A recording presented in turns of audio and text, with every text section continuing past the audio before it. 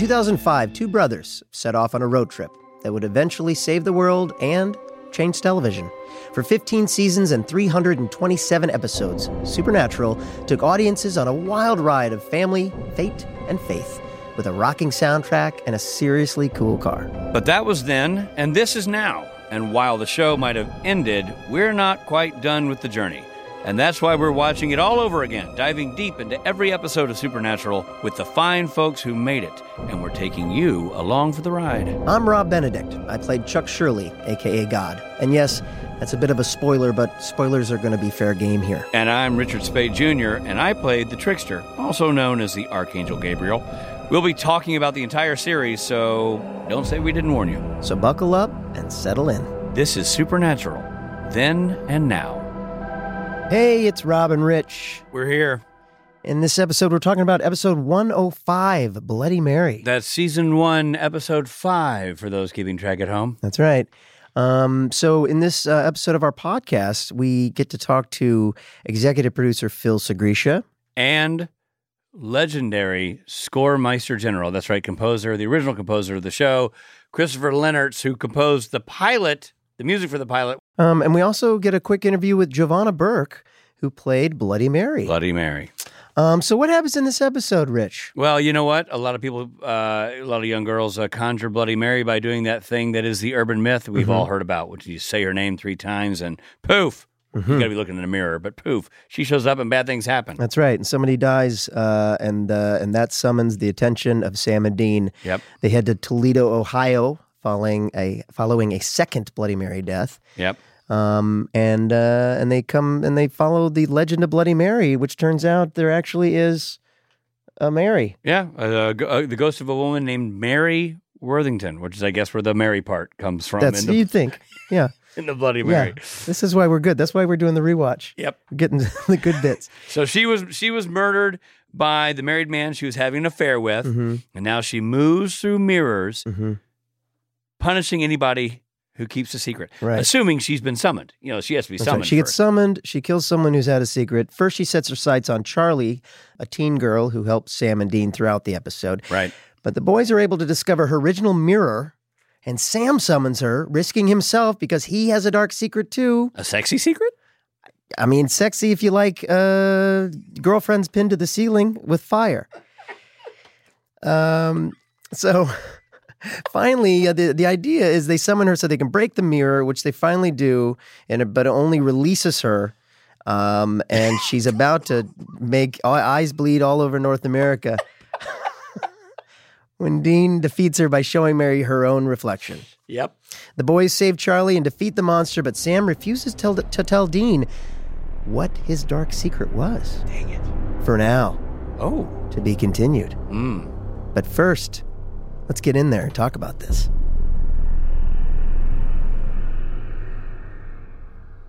So we're here with Phil Sgriccia, producer of Supernatural. At this point, we'll get into this, but known as the supervising producer.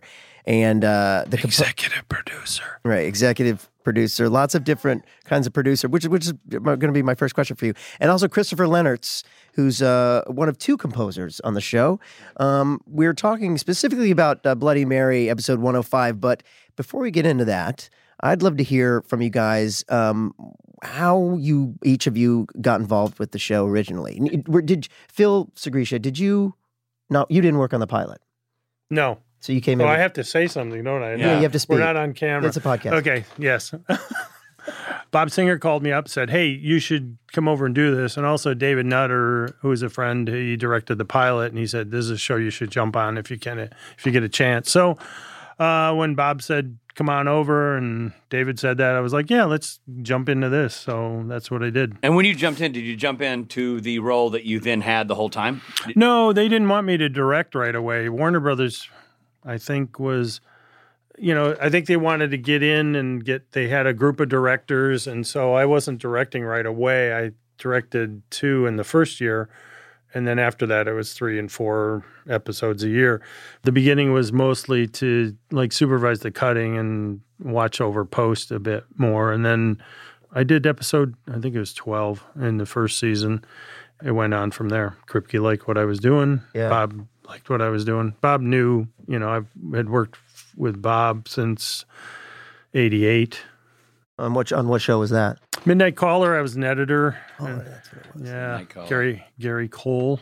It was a really cool show. It was about a disgraced cop who takes over a midnight talk show on radio. So I said Red Shoe Diaries earlier, but I was wrong. It's that's really not the same show. Very different show. And now, Chris, you are one of the original gangsters. Like are you the only person who was involved in the pilot than the entire series? I'm other. You know what? I may be. Other than Jensen and Jared? Yeah. You know what? I didn't even think about that. Todd there? Todd might have been. Todd Aronauer was there, and Bruce Gorman, one of the assistant editors, was. I was going to say Bruce was there because Bruce always bragged about that. There was Todd was there at the pilot, and so was Bruce and Chris, and Bob. Right? Bob was on the no. Bob wasn't even on the pilot. No. Okay. So, Chris, you composed for the pilot, but were you hired before they shot that or after? Yes, I was hired. I wasn't hired because they. I knew it was happening, but they don't want to spend any money unless they know the thing's actually going to get finished. So I think they shot the pilot first, and probably used temp, if I'm not mistaken, if I remember correctly. They got picked up based off that, and then we had to go back once we know once we knew the show was picked up. Then Kripke called me and said, "Okay, let's really do this." But I had seen the script before they shot, because he had me look at it. But I have known Kripke for far too long. Oh yeah, that will show my age. But Eric and I went to college together long ago, and we were in the same fraternity. I was 1 year older than Eric. I was in the music school, and he was in the film school. And our fraternity was kind of like it was sort of like Revenge of the Nerds, but for a bunch of film dorks. Yeah, I love it. What fraternity was it? It was called Pike. We restarted. I was a Pike at Northwestern University. Wow. Swear to God. High five, bud. That's awesome. Yeah, man. Gary Bryman, who is mentioned in Bloody Mary, is also one of our fraternity brothers. Wow, which is that the name that we talked about? Probably. Yeah, the kid who's referred to as having died. He's named. There you go. Yeah, Bryman. There you go. So Eric and I went to school together, and I did all his short films That's awesome. for free, and then we all rented a van, I think, once, and went to Sundance Film Festival with like 13 people in a one-bedroom condo, and we did all this crazy stuff, and then magically 10 years later, we end up both working on a studio television show together. So that's awesome. It's kind of the fairy tale. Sometimes friends hire each other. That's weird. Not a fan of that process, but whatever. Hey, Chris, you use the term temp when you're talking about the music. Elaborate. Walk people through what that actually means. So whenever anyone's editing a show or movie now, they put temp music in, which is temporary, and it's usually music from another film or another TV show to give an idea of, or an earlier season. It eventually ends up being an earlier season once you have a long run of a show. And that's to give an idea to the composer, and in the case of trying to sell a pilot, to give an idea to test audiences and network executives, like, here's what we want it to sound like. So that sort of gives us a clue, and then Eric, in the case of a show with Eric, like Supernatural, he would sit and say, okay, I like this piece right here. I like when it turns here and gets louder when Jensen walks through the door. But then right here, I don't like this part. It needs to be faster. It needs to be more energetic. Right. Or Phil will say, oh, you know what? Here we should actually come out and let the door creak because it'll be scarier or whatever. Right. Just did that the other day. Yeah, exactly. So here's a question for you, and I bet you don't remember. But do you know what temp they used? Did they pull from a movie or something specific for the pilot, for the temp? It was a mishmash of stuff on the pilot. I'm trying to remember exactly what it was. There was a ton of needle drops too. Yeah, there was a lot of the rock needle drop stuff. There was a lot of. Well, it's interesting because Rich and I are watching on Netflix because Lord knows they don't give us old craggy actors DVDs of the show. So we're watching on Netflix, and they've cut out all the. Like you don't hear Rolling Stones. I can give you the answer to all of that. Please. So what happened was we only had, and we didn't know this. Eric didn't know it. I didn't know it. Bob Singer didn't know it. We only had rights to the music in year one for DVDs and television broadcast. But anything that was streaming and later got redone. Mm-hmm. We had In-A-Gadda-Da-Vida in the first year. We had all this stuff, beautiful classic rock, Blue Oyster Cult, and it was all gone. So if you buy, I think it's on iTunes. If you buy the iTunes version, it's not there. But if you buy the DVD, it is there. Mm-hmm. So that's what happened in year one. It was a new thing. I mean, well, that's what's fascinating about this show. I mean, when the show started, technology isn't, we didn't have Twitter. You know what I mean? We didn't. What's Twitter? Exactly. Well, it's one of the reasons the show stayed on for so long because, you know what I mean? It gave the fans a mouthpiece. Phil, real quick, a lot of people probably understand what a composer does, what Chris does. What exactly is your job? Because I know it changed through the years, and by the time I got on, I thought of you as the directing producer. You are a main director and executive producer. But at this point, what were you doing? Kind of like Winston Wolfe.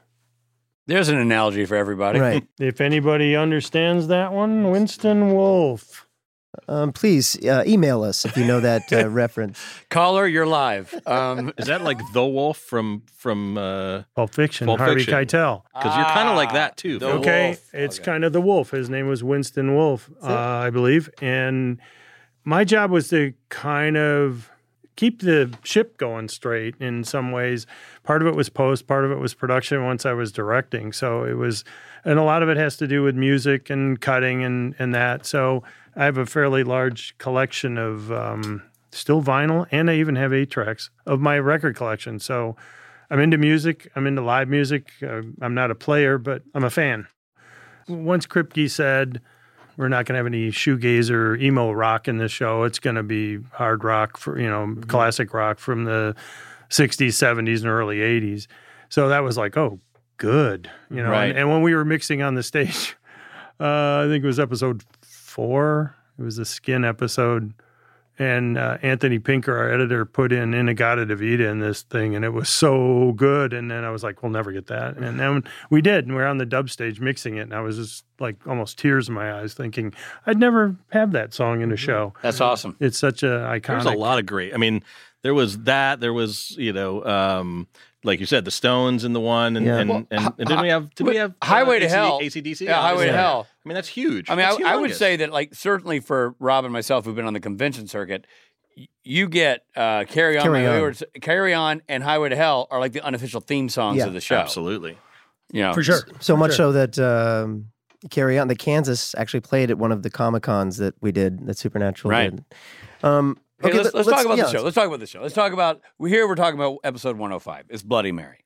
Now, interesting thing about Bloody Mary early on is you're talking about, this is when the show was doing effects the old school way. And that kind of falls under your umbrella, Phil, a little bit, right? Yeah. So, what was the process then? Because Supernatural ended up having its own dedicated effects department, and it had, but I'm assuming that wasn't assembled yet. No, it didn't start till I think after year 2.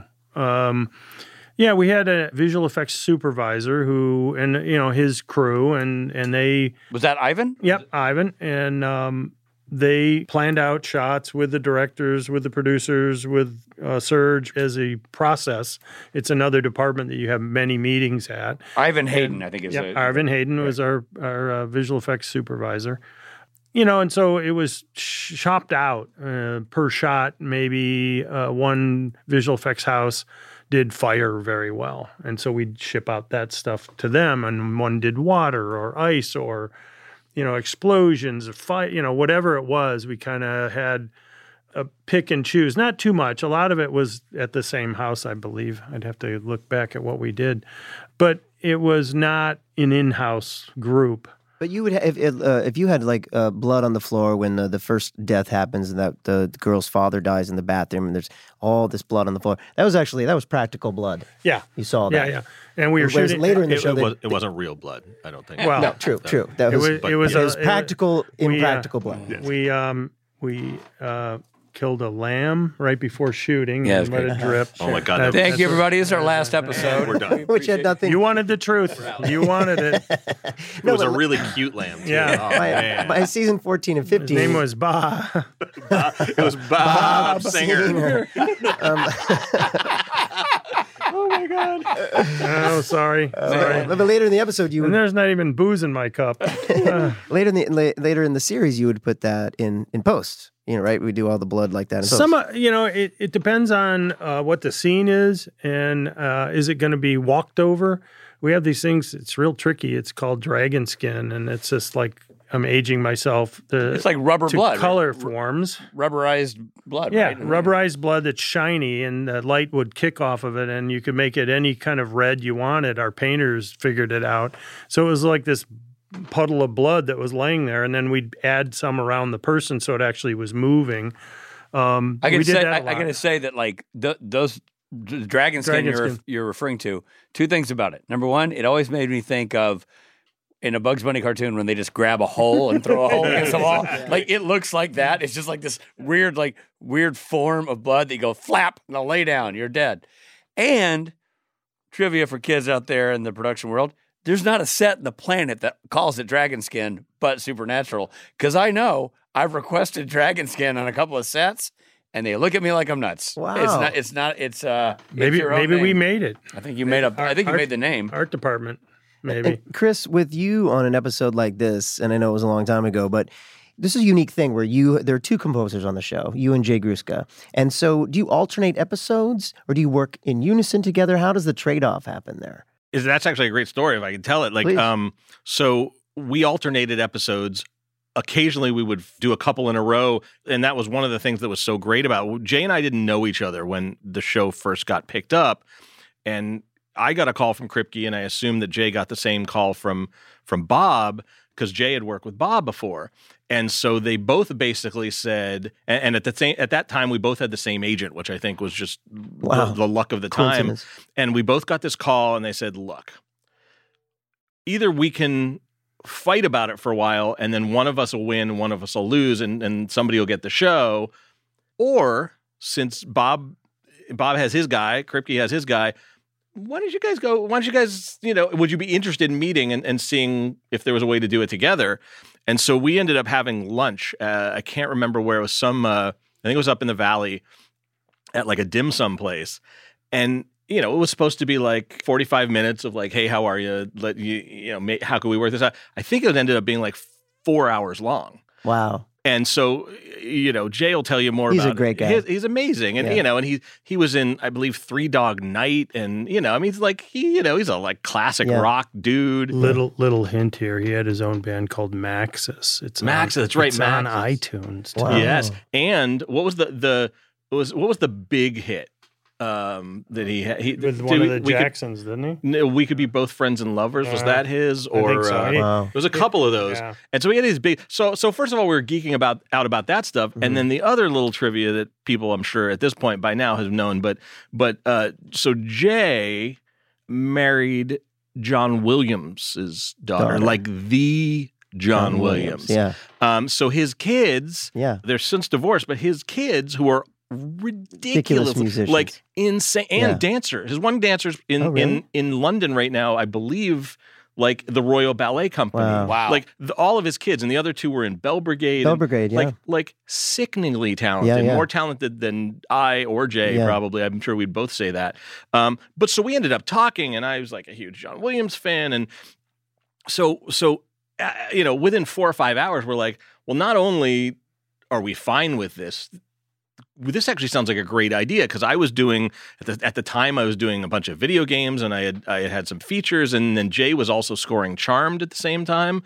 So we had multiple things. So we basically made this handshake agreement, said, all right, we're going to flip-flop episodes, but if one of us gets busy and needs to hand off a couple, and then we'll make it up in the back end. So there'd be a couple episodes where Jay would say, hey, I'm going to New York to do this recording. Can you take 3 in a row? And I'd take 3, and then he would do 3 after that. That's convenient. It's amazing. As far as the sound, I did the pilot, and then we all met, and I remember Kripke and Bob, and we all sort of sat down. We were like, well, here, we really like this, we really like that. Here are some other things that are coming up in the next episode. So we sort of created this sound, especially for Dad and the Boys theme, and I had written the theme when they're on the bridge in the pilot, which sort of became the Brothers theme. Oh, cool. So a couple of the themes from the show are mine, a couple of the themes are Jay's, and we would pass them, and he'd be like, oh, when this happens, use this, and I'd just use his. And is the credit together, or is it like Lennon-McCartney, or Not usually. Usually it's separate. Although we'll get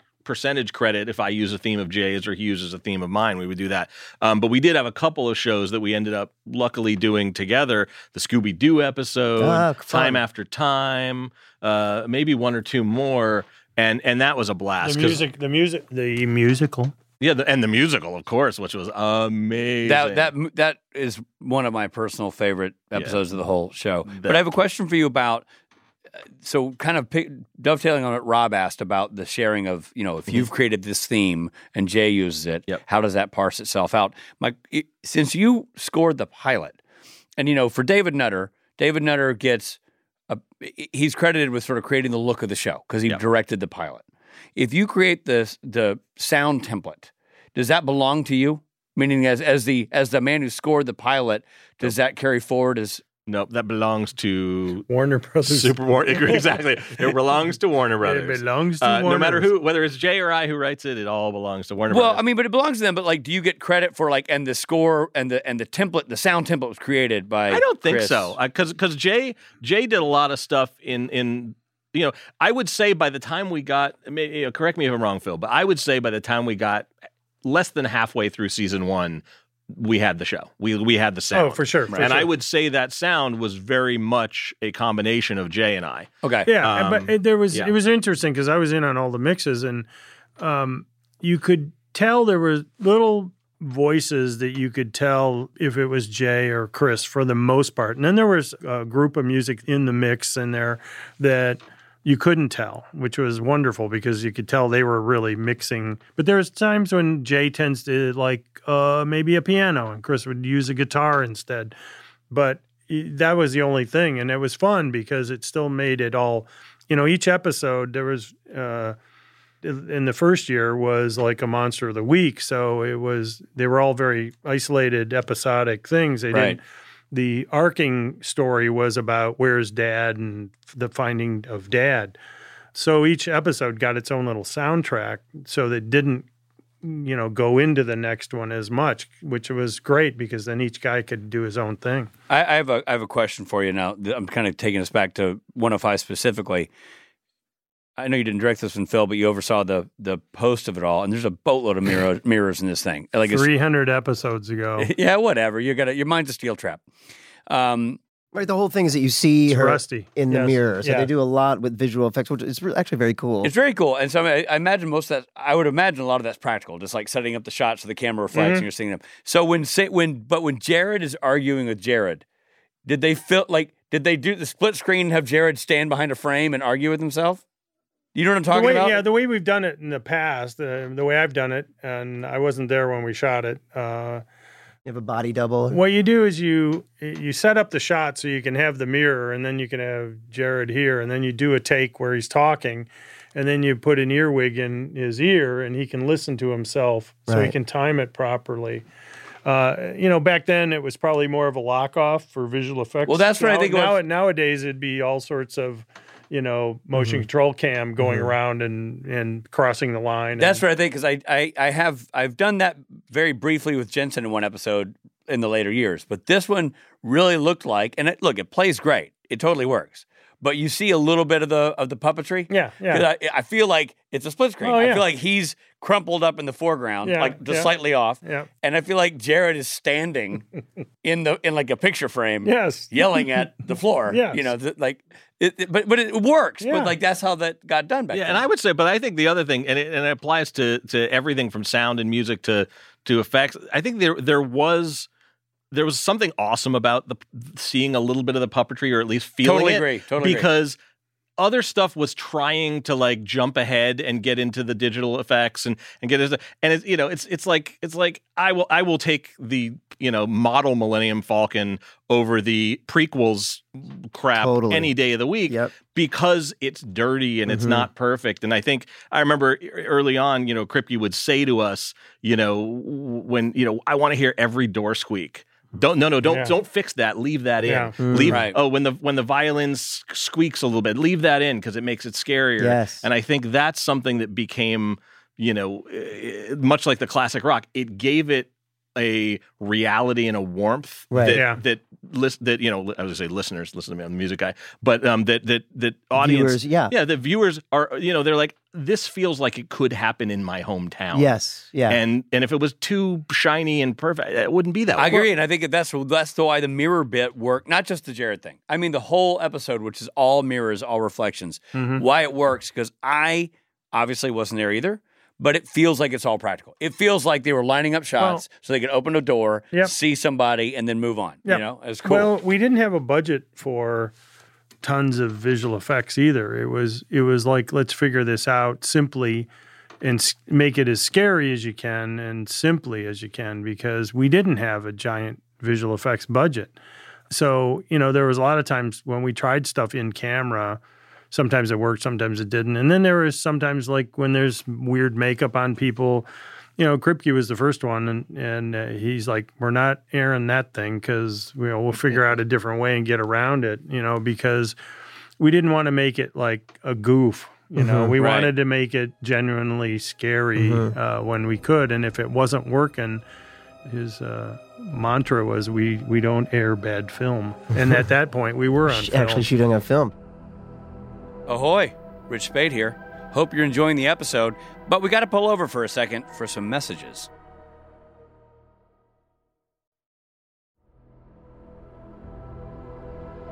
Thanks for listening. Now, back to the episode.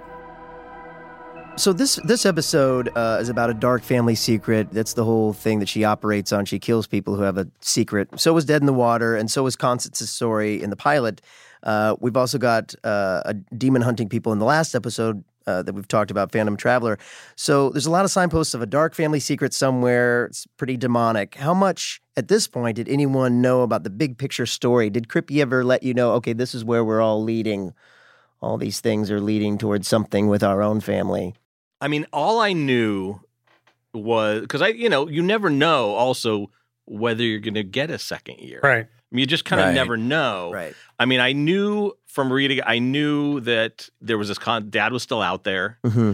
And I knew that obviously they were, searching for the yellow-eyed demon, and there was going to be some kind of a come to Jesus moment where they're going to either find Dad, but we really didn't know whether that would ever happen, because if the show gets canceled, doesn't matter. It's gone. May never see Jeffrey so Dean it was Morgan. sort of like this. It's like, well, this is what we think it's going to be that. But the one thing that I think we knew, because the pilot set up the family aspect of it so well, and I knew that, because the other thing that happens in Bloody Mary, right, is Sam has the bad dreams with Jessica, right? And so I knew that there was a connection between his guilt and him not being able to stop her death, and obviously Mom's death, and all that. So all this was sort of related, and I knew from Kripke's original pitch about the show to me, and probably anyone who he was pitching that first year, was like, it's a family story, and everything sort of is parallel as they're trying to find Dad, and we're slowly learning more and more about Sam and his relationships, and the fact that he didn't remember, he was just a baby at that point. So it had to do with him sort of like getting through those experiences, and like, Dean was older. So, I mean, I think there was more, there was more knowledge at that point, but Sam was kind of learning through what happened to Jessica, what happened to Mom. Right. And there was that whole thing. And so I think we all knew that if we don't get canceled, he wanted to get there. Right. And that was going to be a big finale when he gets there. And then if we keep going on from that, we had no idea, obviously, what was going to go, it blew up. A lot at the beginning of any show is that you're starting out with this kernel of an idea, and Dean sets the ball rolling by telling Sam that Dad's on a hunting trip and he hasn't been heard from in 3 days, or, that sets the ball rolling. Mm-hmm. But we don't know what the show is yet, and we have to make it scary first, so people go, oh, it's a scary show about brothers who travel around in this cool 67 Impala. And they, it's motel rooms every week. Mm-hmm.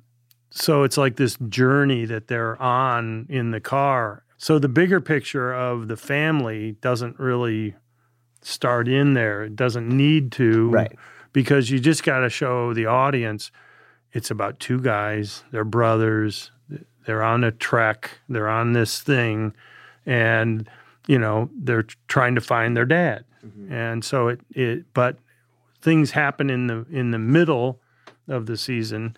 And a lot of season 1 was, Monster of the Week type stuff with this arch of the Where's Dad story. Yeah, it's very procedural at this point. Yeah, and it kind of has to be to start that way. And you don't get to do a musical or a black and white one or a Western or any of this stuff until you're further down and the audience understands. You don't get to have a guy who's a schlummy writer who ends up being God on the show. You don't get that. Forbid. You don't get that right away. No, I have a question for you because you're talking about the overreaching themes that were sort of, the seeds were planted early on, but they weren't focused on. It was Monster of the Week. But nonetheless, the pilot does do a really good job of sort of giving you the core elements, right? The core nuggets. Brothers that haven't been hanging out for a while, separate paths, drawn together for this common cause. First for Dad, then Jessica's death. And there's a moment in 105 where the whole theme of Bloody Mary, she can only get you if you've got a secret. If you haven't told somebody something, and they make a big deal about, like, Sam's like, hey, I got a secret, and I'm going to use it to draw her out. And, Dean's like, don't do it, Sammy. But it happens, and we don't know what that is. Sam kind of keeps that in his back pocket. So he uses that, where the audience knows that that's going to be the gimmick that he uses. And suddenly, when Dean runs in to help Sam, his eyes start bleeding. So he's got something he hasn't told. Now, I as the legend goes from the viewership, like, whatever that was never necessarily addressed in the show. But you're an insider. Oh, no. Did you ever know what that was supposed to be, Phil? No. Now's your moment to tell us. Come on, tell us, Phil. Show's over. I'll be Schultz. I know nothing. I see nothing. Another reference for the kids. Thank you. Little Hogan's Heroes. I just turned 65, so shut up. But seriously. So there was nothing there? What was Dean's remember? secret? I want to know Dean's secret. I'm trying to think. Well, you're a good secret keeper because you forget them. He actually hates pie. He actually wanted. He hates pie. No, he actually wanted a Pinto, not the Impala. Oh, that's what it was. No, no, I don't. I would have to really, like, research and go back in time. I feel like I need to make up something awesome, and I know, right? And I'm not getting much. Mm-hmm. Here's the thing: is that, Chris, if you make it up, no one can prove you wrong. I mean, Yeah, he hated classic rock. He's really into the Spice Girls. I don't know. Got me. Well, you know what, Phil? We have 323 more podcast episodes. You can come back when you figure this out. Okay. You know what I noticed in this episode is it was very dark. There's a lot of scenes that are not metaphysically dark, but, like, to see. It was actually shot very dark. I think, yeah. I think that was the look of season 1. That was just, is that the Season 1 was very, very, because we were still shooting on film. We didn't shift till season 4. Kim Manners was our producing director up there for the first 4 seasons, and he passed away, which was Brilliant a big loss for us. Yeah. He was such a cool guy. But, part of it was, everybody has an opinion about how the show looks and how it works. So there's always that kind of mushing around in color timing at the other end after we're done shooting. And again, we're on film. So once you're exposed to film a certain way, you've got limitations to a point. You do have limitations on digital too. But the first year was supposed to be dark because it was a scary show. And then I think in year 2, we changed a little bit. Year 3, we changed a little bit. Maybe we went back on season 4 or 5 or 6. Once we went into digital, then it was a whole different thing to realign what the look was. And Serge, our DP, who's an Iron Man. I mean, he did all the episodes, I think, except 3. Yeah, usually 4. That's a job, the director of photography, usually that's a job they alternate episode to episode on other shows. Nowadays. Although nowadays, I think back when we started, it was normal. It was normal. We were doing 20 episodes, then we started doing 22. But he did everyone from episode 2 on, right? 22 episodes. And how much? So at this point, you were CW. You were on the WB. WB. You're on the WB. Yeah. Yep. For the first season, right? Season 1, yeah. Did it change? Is it noticeably different from when it was the CW, or is it pretty much the same thing? I don't think it did. I mean, because basically they just took over anyway, and it was all Warner Brothers. Yeah, For you, Chris, it was this. Your job was the same. Our job was the same. Although I will say, like, the difference from and this is every show. This is everything. This is The Boys. This is Revolution. This is every other show I've done. The difference between season 1 and season 2, in terms of network and studio, is great. Because when if you get a season 2, it's because you did okay. Right. And everyone just sort of leans back a little bit and they start trusting, Eric and Bob and Phil and everyone just start, so I would say definitely, season 1, we're all trying to figure it out. We're trying to figure out what's it supposed to look like, what's it supposed to sound like, how scary is scary enough, how scary is too scary, especially being on, whether it's, WB or CW, at the time there was Buffy before that. But for the most part, it Smallville. Was that before though? Yeah, Smallville was 2001. Yeah, but for the most part, it was sort of a younger network, right? Oh, for so sure. There was a lot of like there was a lot of comments of like, well, hey, how dark do you want it to be? We don't, we got to remember who's watching. Right. Well, I think if anybody listening to this younger probably wouldn't remember or at all. But back then, you had to think of the time slot. Oh, right? Yeah. Are you an 8 o'clock show or a 9 o'clock show? And so it would affect what you could pull off or allowed to pull off. Absolutely. Mm-hmm. I don't know if they care that much anymore because people are going to watch it on their own schedule. But back then, it mattered a tremendous amount. Did you guys ever battle that? Did you go from like, oh, we were later, now we're earlier, we have to soften it up? Or I don't even remember. What were we, a 9? Yeah, we were 9. Right? We were 9 most of the time. Yeah, we were 9 at the beginning. And then we were after Dick Van Dyke or something. No. Different show. We were on after Family Ties. Sorry. It was Gilligan's Island. Yes. Supernatural. On a very special episode of So, Supernatural. Phil, you, as an executive producer on the show, you mentioned Kim Manners. Kim Manners had been a producing director on the show, executive producer and sort of producing director on the show. Yep. And then he passes away, tremendous loss. I feel like, and you can tell me if I'm wrong, but it always felt like to me, especially being somebody who was mentored by you for years, that you sort of became the de facto producing director on that show. Me and Bob. I think we did 4 each a year. But you never had the title. Nobody had the title. No, we didn't. We decided, we talked about it, and it was like, well, I'm up there 4 episodes. Bob's up there 4 episodes out of 22. So it's almost half, or a third of it, right, of the time. And by the, we were in season 4 when Kim passed. So we kind of had our legs a bit. We knew how to do the show. We knew what the show was.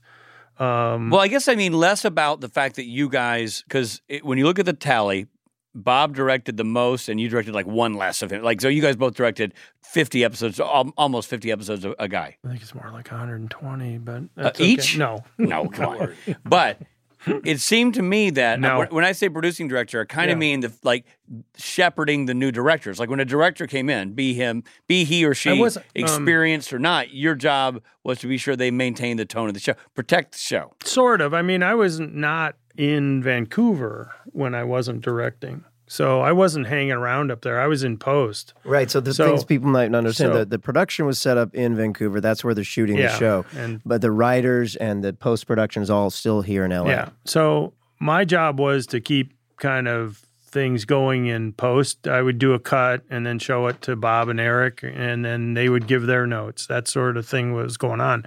If I needed to be up there, I could go up there, or Bob went up there. Right. I mean, part of it was, too, is that we had a little cadre of directors that we liked, and once somebody did one and Eric liked it, Bob liked it, the network liked it, the studio liked it, like that person's work, then we kind of hired, a smaller group than maybe normal. And again, this was back in 2005, so once you got that group, it was kind of like easier that way. I didn't need to be up there. And for the most part, it worked pretty well. You hire people that come in that you think are going to work great, and they do, and then some maybe not. But, we didn't feel the need to have somebody there 24/7. Right. After Kim passed away. So in front of the camera, you've got some great guest stars in the first season, and this one, A guy named Benedict was around. not there. yet. Oh, not I yet. was not even a glimmer in my mother's eye at this point. Marnette Patterson plays Charlie in this one. Genevieve Buchner plays Lily. We've got Jovanna Burke, which we're about to interview. But before we do, I want to ask a quick question. Jovanna Burke, who was Bloody Mary.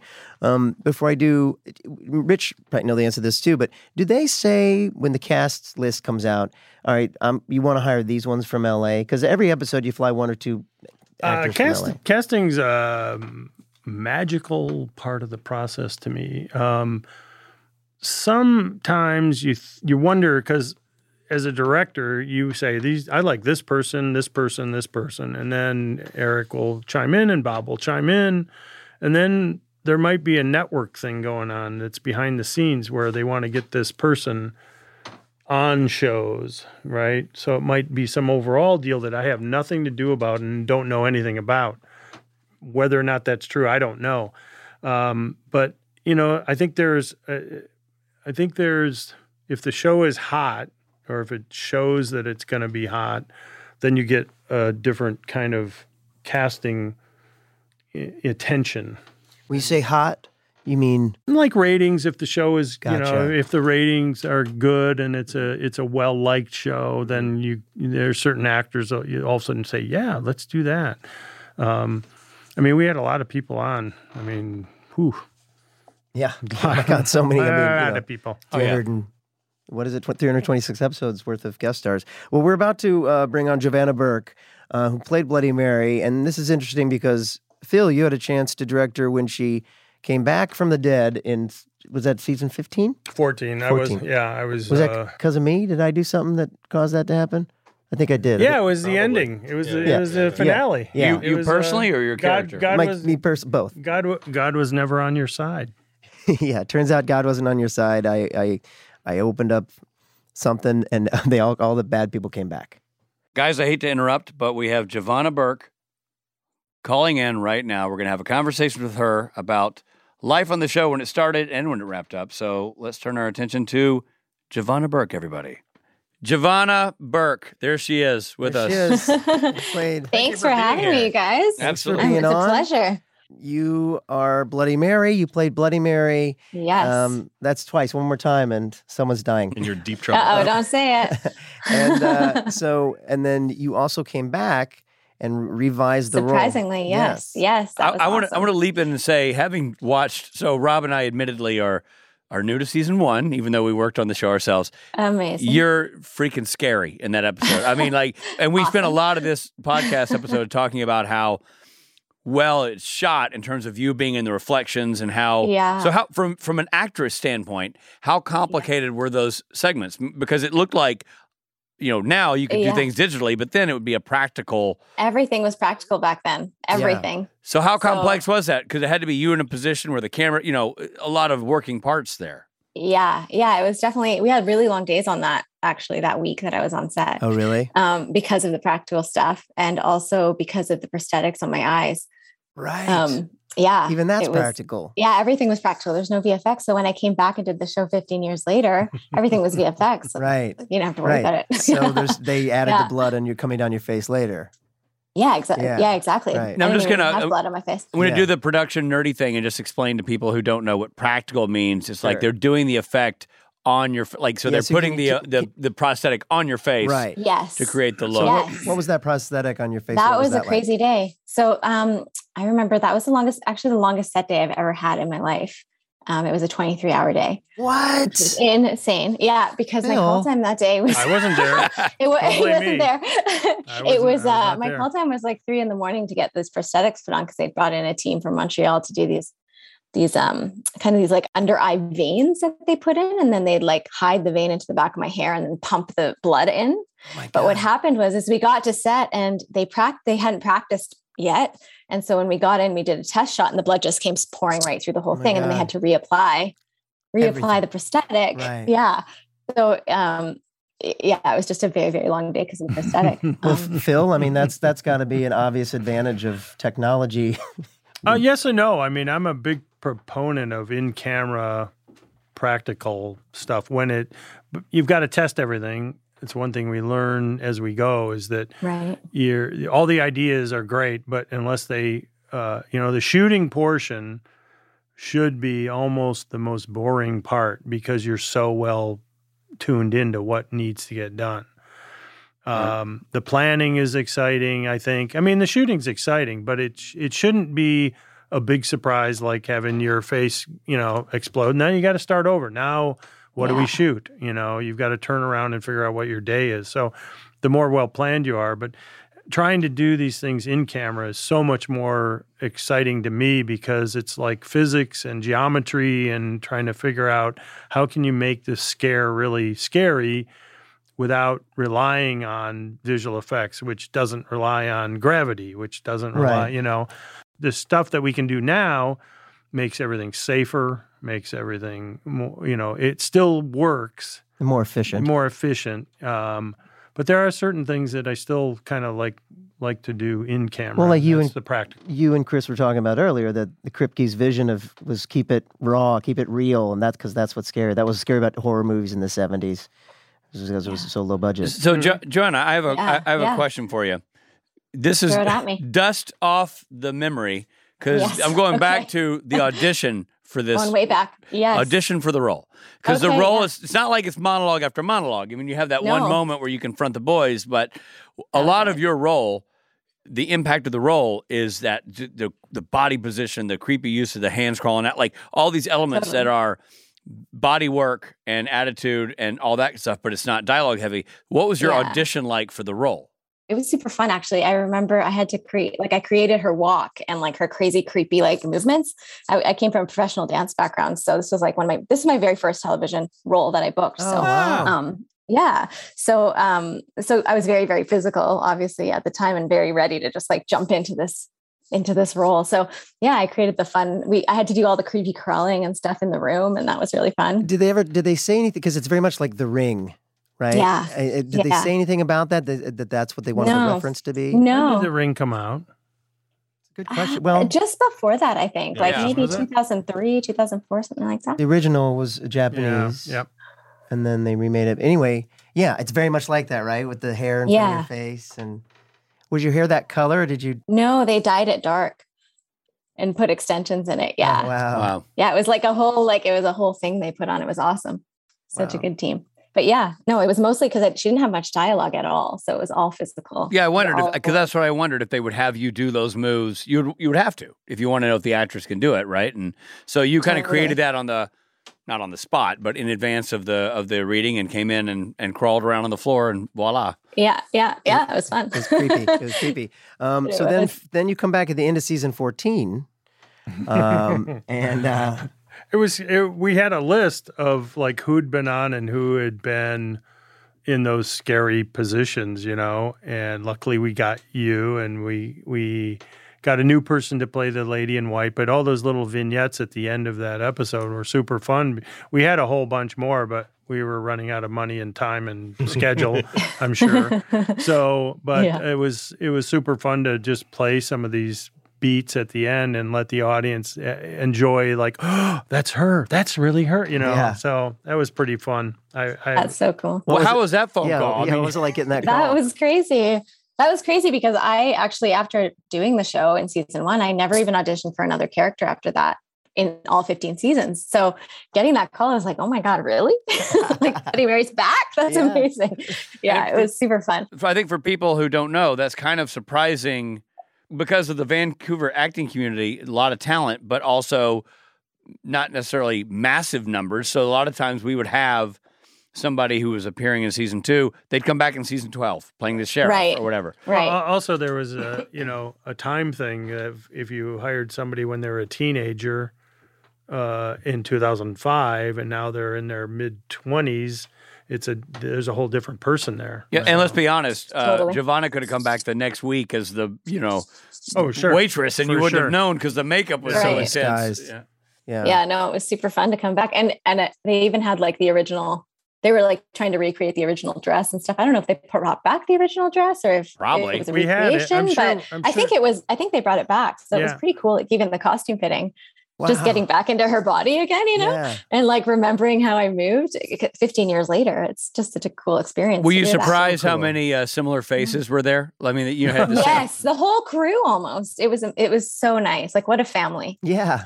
Truly.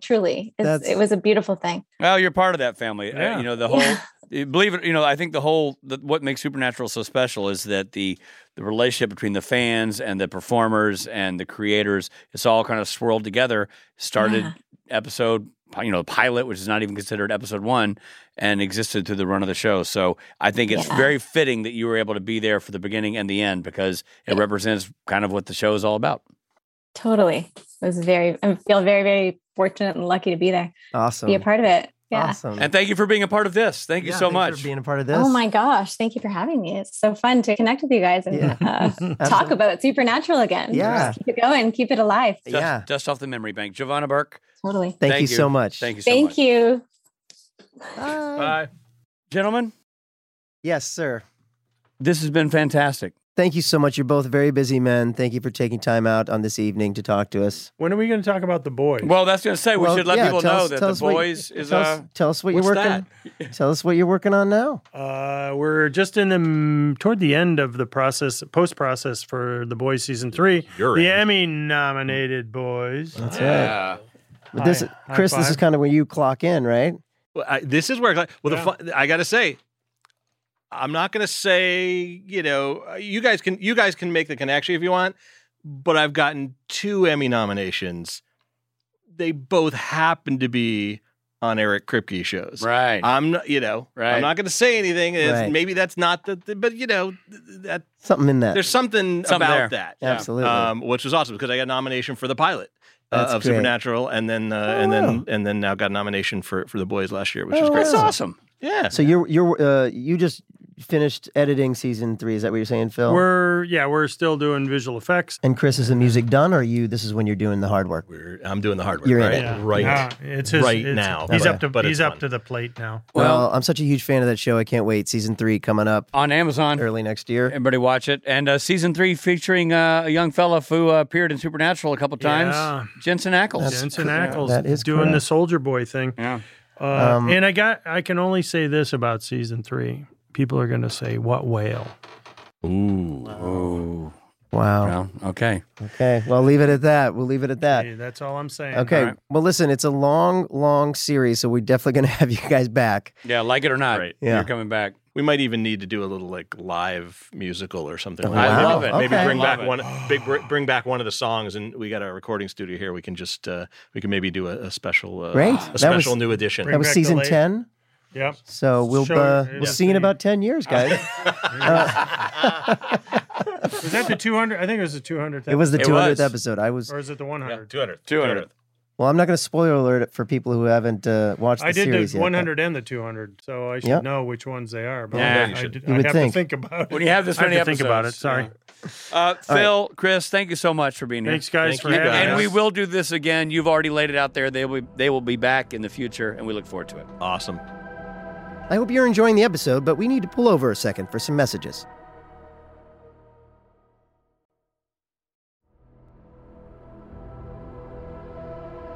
Thanks for supporting Supernatural then and now. And now, back to the show. Well, that was fun. Oh, Rich. man. So fun. Just love that Phil Sgriccia. Love Phil. Love their... Actually, I was surprised and... pleasantly surprised, I should say, by their relationship. Those two are super tight. Yeah. I guess because Phil was so involved in post Yeah. that he and Chris worked side by side so many times. Yeah. And they have a great and hilarious rapport. Yeah. And that Chris Lennertz went to school with Eric Kripke. And that the young man's name, Gary Bryman. is a reference to an old college buddy. Right. And so is the other one, Benji Schwartz. Benji Schwartz, who's referenced in the first scene. Yeah, the little girl saying, "You want to kiss Benji Right. Schwartz." Benji Schwartz was a kid that Eric Kripke grew up with. Right, exactly. Now, in this episode, also, the bitch count for people keeping score. If you're making a drinking game out of the bitch count, But astonishingly, for an episode where Dean nearly gets killed by a female ghost, there's nary a bitch in sight, which is great job, guys. Really good job. Why is that a good job? I feel like they should have, dropped the B word a couple of times. I don't know. Well, I mean, I'm on the fence if that's a good or a bad thing, right? Okay. It's nice. Potty mouth, we don't want to. No. Tomato to bitch auto. I mean, do we have to bleep that out? Nah. But we should mention that this episode does have an important word in the Dean Winchester vocab. It's the return of Sammy. Sammy! Yes, indeed. Dean has not called his little bro Sammy since the pilot. Sammy! But we're back now, and everything is as it should be. Yep. Antiques road trip. Do you remember landlines? I still have one in my home. For the kids at home, a landline is a phone that you can't shove in your pocket and swipe photos on. Right. There's also a reference to Paris Hilton, which is a bit of an antique reference. Yeah, I noticed that. I'm like, that one. It's also foreshadowing because Paris is going to eventually become a guest star in the show. Yeah, you're not wrong. Some trivia from the show. Toledo, Ohio is Eric Kripke's hometown. It is. Despite Dean's comment that they'll have 600 years of bad luck for breaking all those mirrors, they actually only smashed 4. So it's actually a total of 28 years of bad luck. I think he was counting all the screwed up takes. Ah, gotcha. Yeah.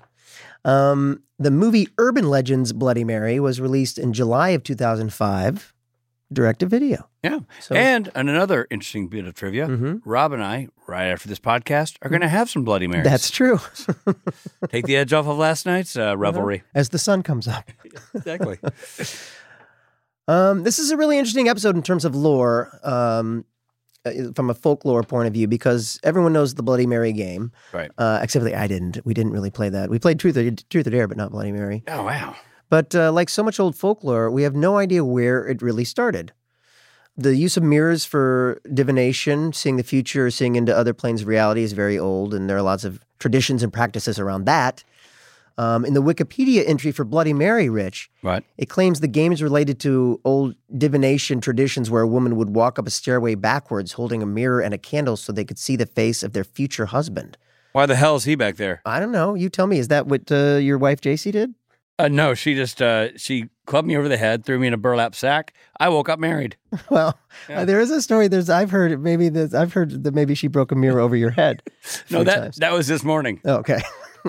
But that's not an origin for this game that at once is very specific, but also extremely adaptable to different settings and eras. Sometimes Mary has lost her baby, and the person speaking into the mirror taunts her by saying, "I killed your baby." Oh my That's gosh, weird. That's not fun. The game is similar to the Candyman version popularized by those films as well. Love Sammy Davis Jr., little Sammy Davis. Yeah, well, I don't know if it's that Candyman.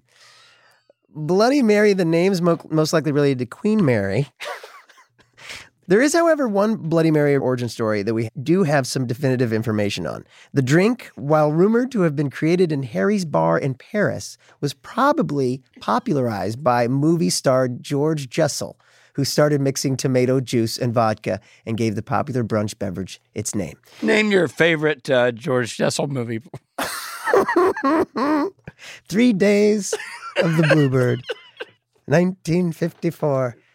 And many will wonder how I don't remember anyone's names, but all that's information I just gave you is just in my noggin. Stunning.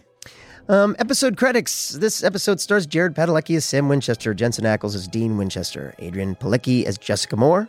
And that would be Marnette Patterson as Charlie, Genevieve Buckner as Lily Shoemaker, Christy Marsden as Donna Shoemaker, Shalon Simmons as Jill, and Jovanna Burke, our guest on this podcast, as Bloody Mary Worthington, with additional appearances by William S. Taylor, Michael Teagan, James Ashcroft, and Duncan Minette. Now, the teleplay for Bloody Mary was written by Ron Milbauer and Terry Hughes Burton, with story by Eric Kripke, directed by Peter Ellis and edited by David Ekstrom. With music by Christopher Lennertz and featured songs by Fall Out Boy, Def Leppard, and the Rolling Stones. None of which you heard if you watched this on Netflix like I did. In which case you heard State of Man, The Peasants, and Fred Herring.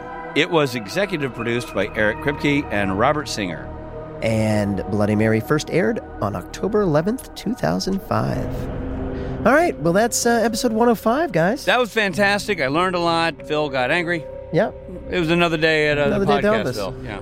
I managed to not say Bloody Mary 3 times, so I feel like I can go to sleep tonight and not worry. That was your 3rd time. You're doomed. And Lord knows I've got secrets. We'll see you at the next one, guys. This episode of Supernatural Then and Now was hosted and executive produced by Richard Spade Jr. and Rob Benedict. Produced by Stephen Hine. Research provided by Jessica Mason. And edited and associate produced by Trey Booty. Music provided by Tim Wynn. The episode was recorded with the help of Sonic Fuel Studios. For the latest news on this and other podcasts, follow Story Mill Media on Instagram or Twitter, or both.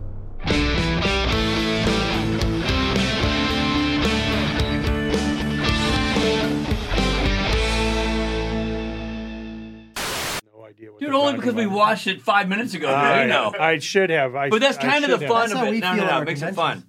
I was but it's supposed to be. It's supposed to be like a bada boom. But at the convention, that this woman was like, "I love your character.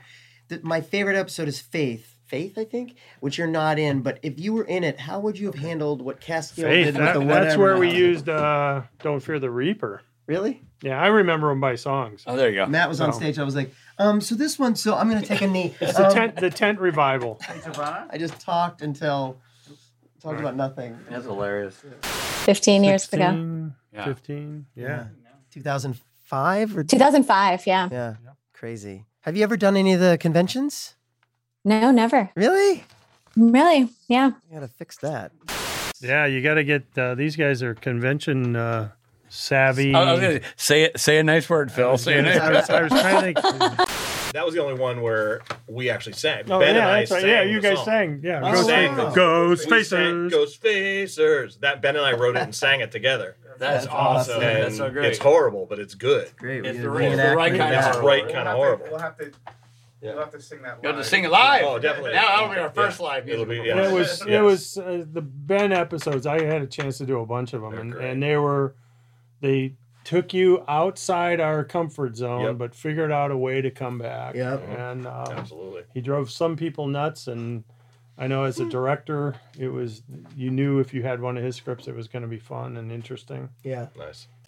I feel like Chris is going to say something. I was going to say there are a few episodes that we have to come back for. Great. With Phil and I, and we should get Jay and do talk about the time after time. We should do Time After Time and the jazz thing and the musical. And then obviously we should do the musical episode. And you know you've got a good podcast episode when. Wait a minute, we're done? When one of the gentlemen I thought this was like Inagata Davida. We were going into the drum solo. Story Mill Media.